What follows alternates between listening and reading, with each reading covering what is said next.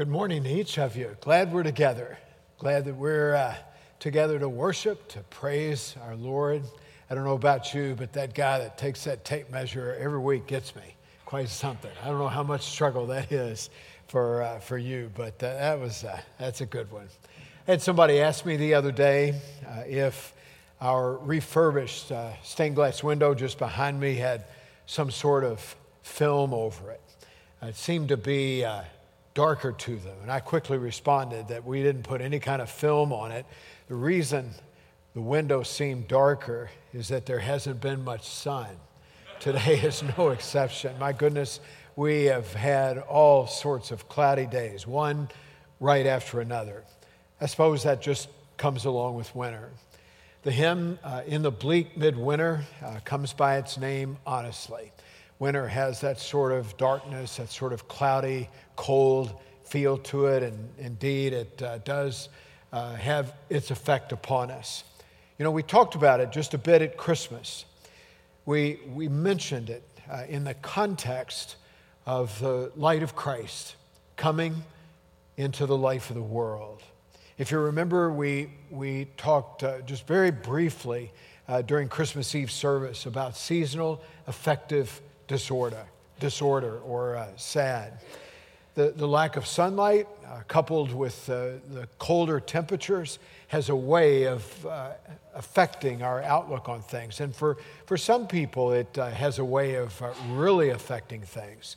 You might find yourself having to struggle with that seasonal affective disorder. It's not unusual to feel a bit depressed this time of year.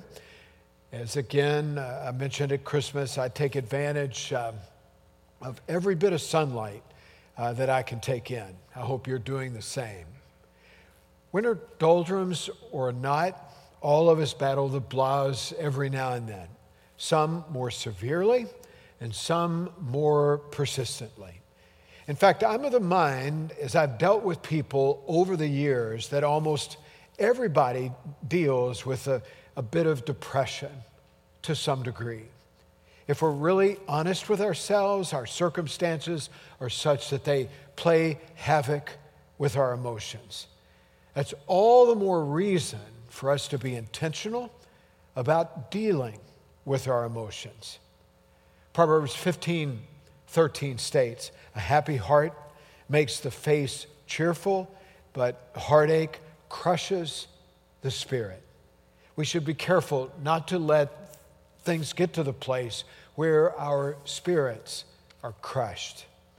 Proverbs 17:22 says much of the same. "A cheerful heart is good medicine, but a crushed spirit dries up the bones." A crushed spirit keeps us from living life to the full. A cheerful heart is just what the doctor ordered. And I'm talking about the great physician here, the one who has every interest in our health and wholeness, our well-being. Proverbs 15:30 states, "Light in a messenger's eyes brings joy to the heart, and good news gives health to the bones." Nothing brightens our spirit like good news. Nothing puts us where we need to be like standing with the firm assurance in the good news of Jesus Christ for each of our lives. The psalmist reminds us that we are fearfully and wonderfully made. We are also complicated to no end. Fearfully, wonderfully made, yet complex in every way, particularly when it comes to our emotions. As we have come to know, emotions have a way of manifesting themselves in surprising ways. Cheryl and I have a good friend who says that when it comes to emotions, sometimes things just come out sideways. I will often say to myself, when emotions come bubbling out, and every now and then that just happens. It happens for every one of us. I'll ask myself, where in the world did that come from? It happens all the time when I'm sitting in traffic. It just sort of pops out. That may happen for you as well. It comes to us all to look deep within and try and make sense of all the currents that make up our emotions.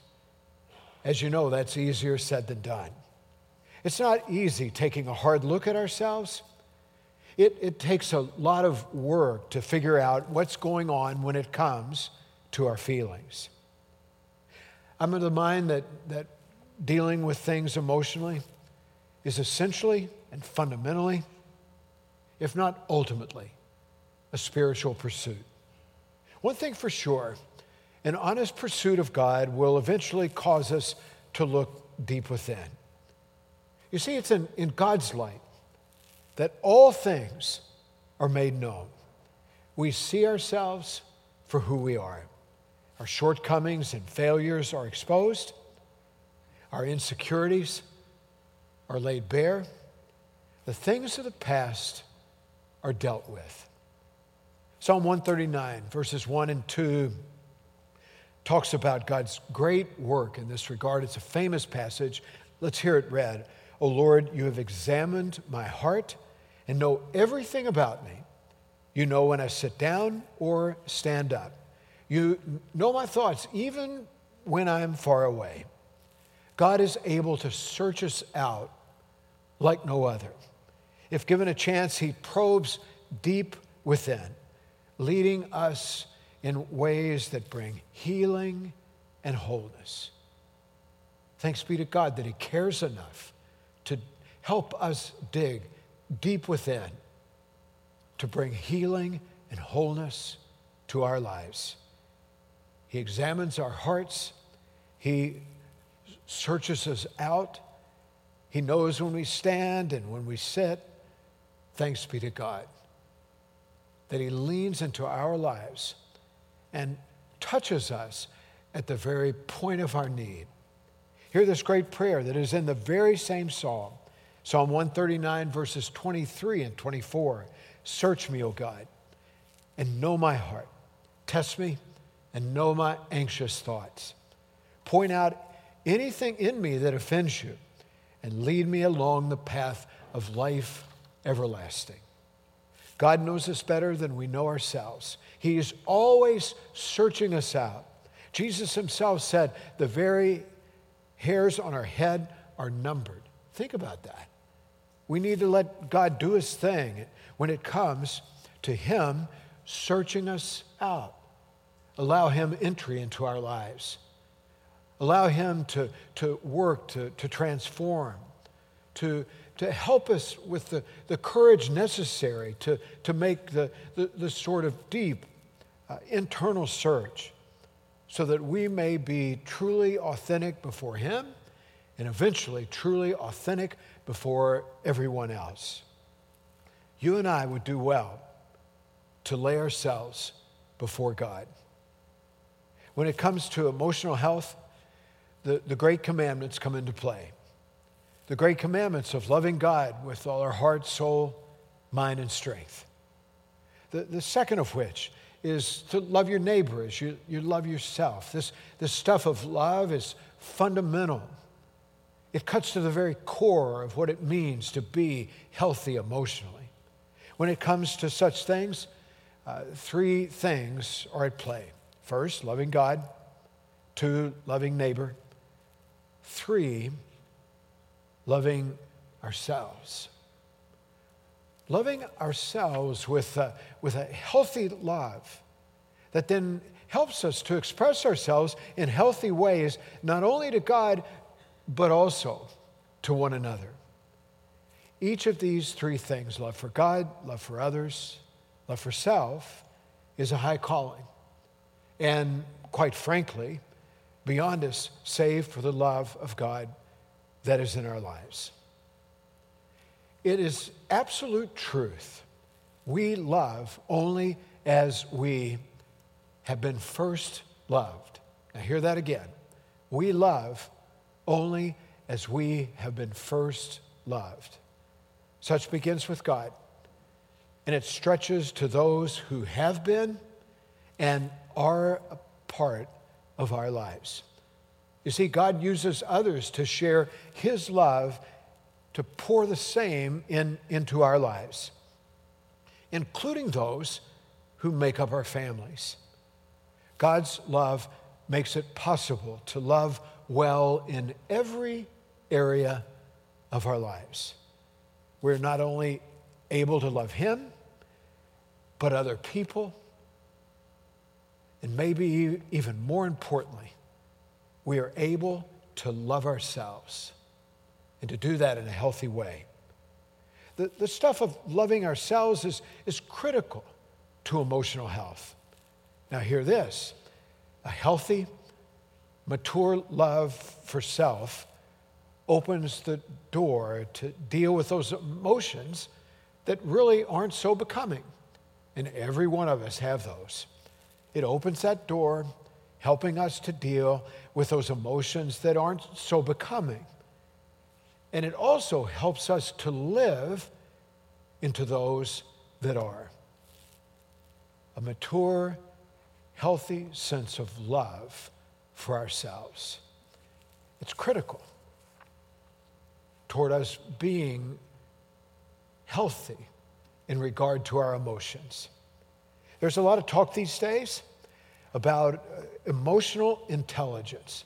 You may have heard that term. You may have even done some study around that.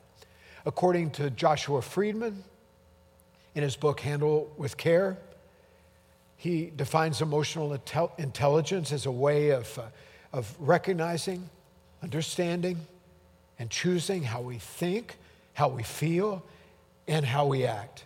It shapes our interactions with others and even our understanding of ourselves. Emotional intelligence defines how and what we learn. It allows us to set priorities. It determines the majority of our daily actions.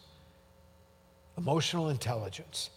Friedman also asserts that research suggests that emotional intelligence is responsible for as much as 80% of the success in our lives. And we would think that it would be IQ or certain talents. Yeah, it's that emotional intelligence that allows us to interact with life and in the mix of that with others to really become successful, really become the sort of people that God has created us to be. I ran across this graphic the other day, which outlines the various elements of emotional intelligence. There are 5 things that are listed there. They include self-awareness. You see that at the very, very top left. Centuries ago, it was Socrates who said that the most important thing that any of us can do is to know thyself. The ability to look deep within is critical to emotional health. Looking deep within is not always easy. And in some instances is best done with the help of a trusted counselor. It may be that you have that trusted counselor in your life, maybe formally and you see a therapist on a regular basis. It may be that you have a trusted friend or maybe a family member that is that trusted counselor. Self-awareness is important to our emotional health. You'll notice here on this graphic, empathy. Empathy has to do with placing value on the feelings of others. Not everybody does that. For so many, the world, if not the universe, revolves around them. And who cares about the feelings of others?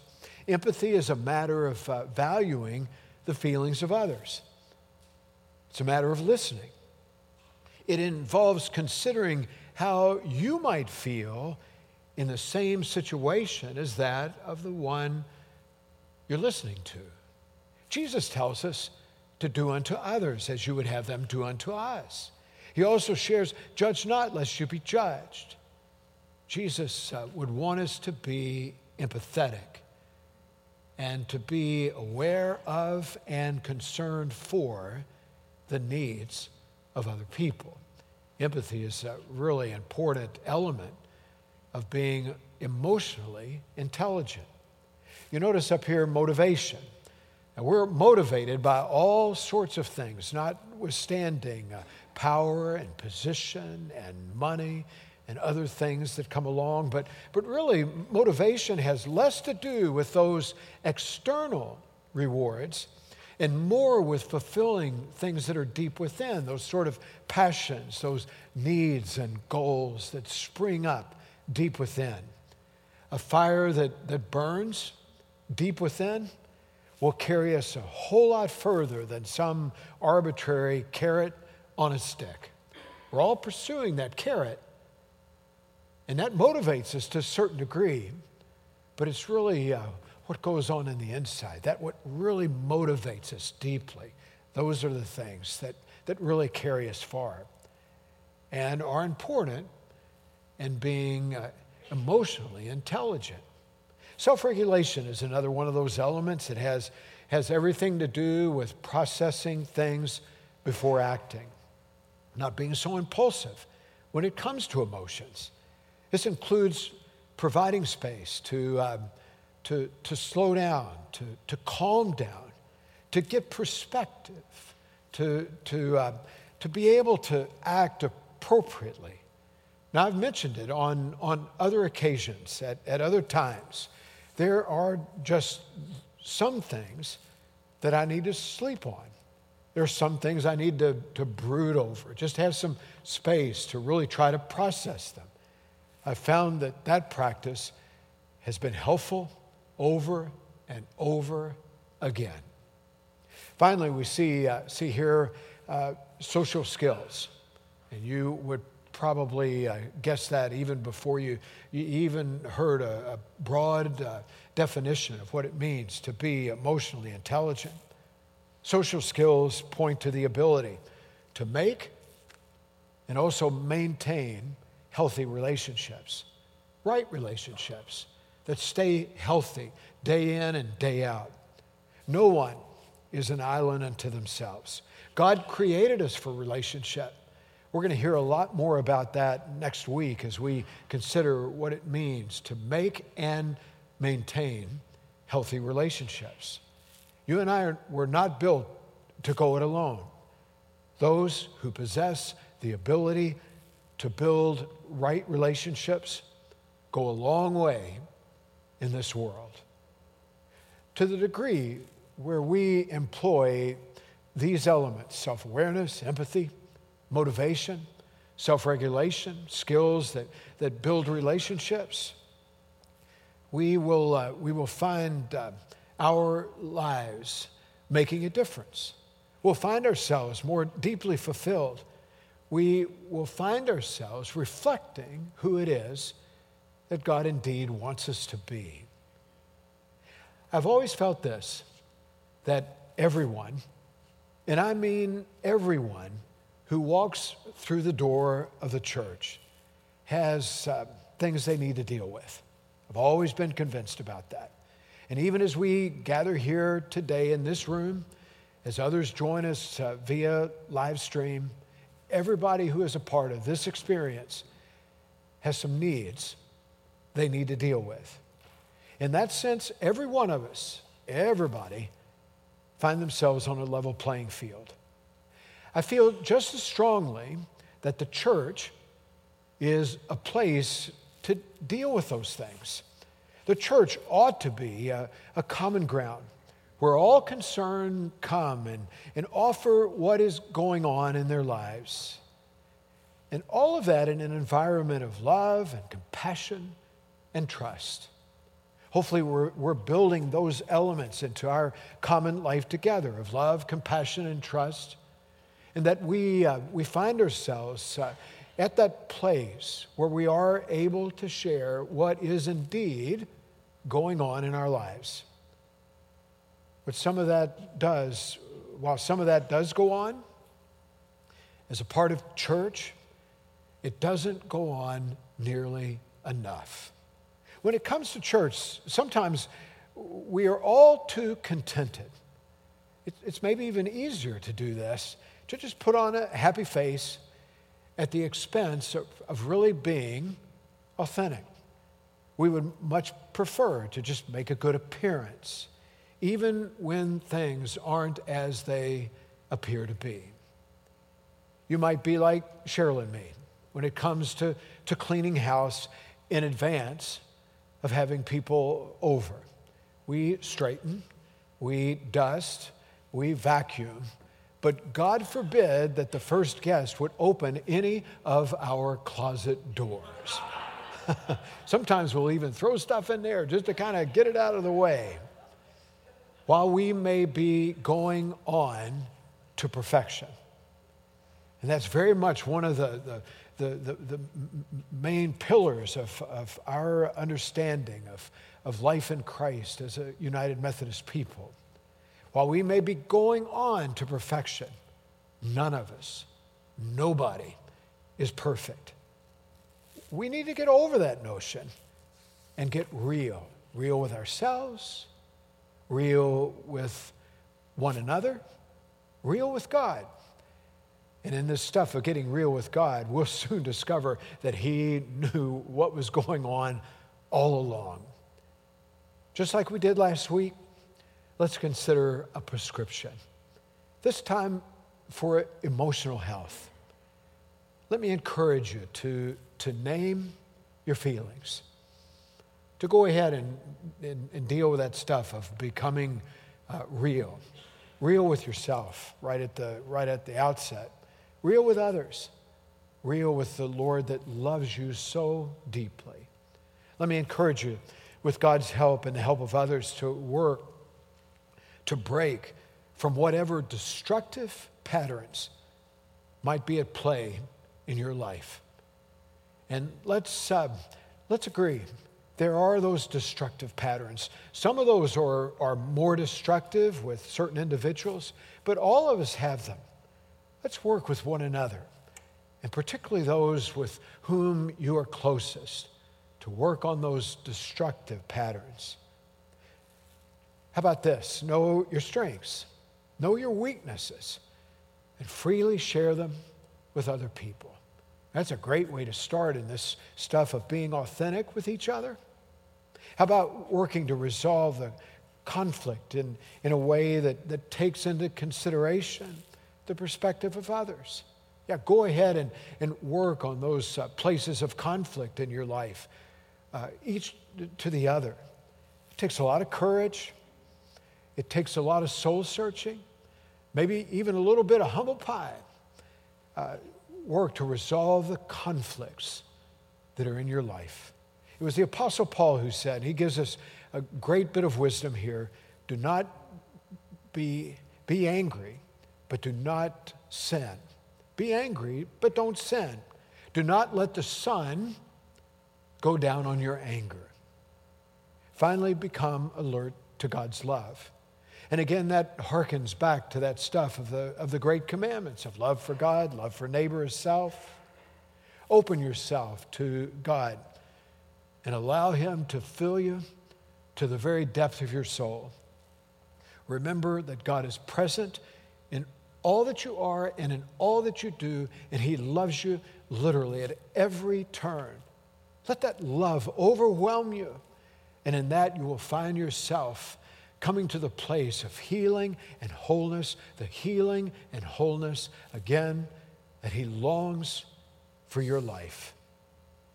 For those of you who have flown, you know that lugging around a carry-on bag can get a bit bothersome.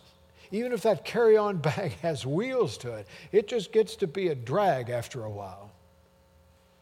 We all carry baggage. And that baggage weighs us down to no end.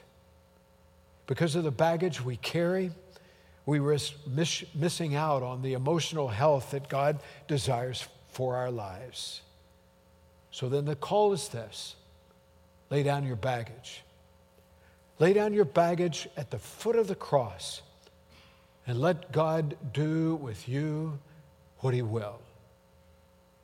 And know that as He goes to work to transform you, to bless you, to meet you in the mix of all the currents, all those emotional currents of your life, He stands as a God of love to wonderfully and beautifully help you to make your way through those emotions and to get on top of them to the end that you find yourself returning the same love to Him, issuing the same love to those who are around you, and maybe again, even more importantly, being able to turn inward and love yourself. Let's pray together. Let's say, God, we thank you that you love us in the ways that you do. We thank you that you take such a deep and intense interest in our lives. We are thankful that you stand always ready to be invited in, to take up residence, to do your thing deep within us. Lord, we claim those places where there's a lot of unhealth, where we're just not as healthy as we should be when it comes to our emotions. We pray that you bless us. We pray that you heal us in the name of Christ. We pray that you go to work and make that eternal difference in our lives. Lord, thank you for the challenge of your word. Thank you, Lord, for the opportunity to respond to your word. So draw us close to you. Awaken us to your love. Awaken us to who we are and who it is you would have us to be. This prayer we make in the name of Christ Jesus our Lord, trusting in the power of that name for today's world. Amen.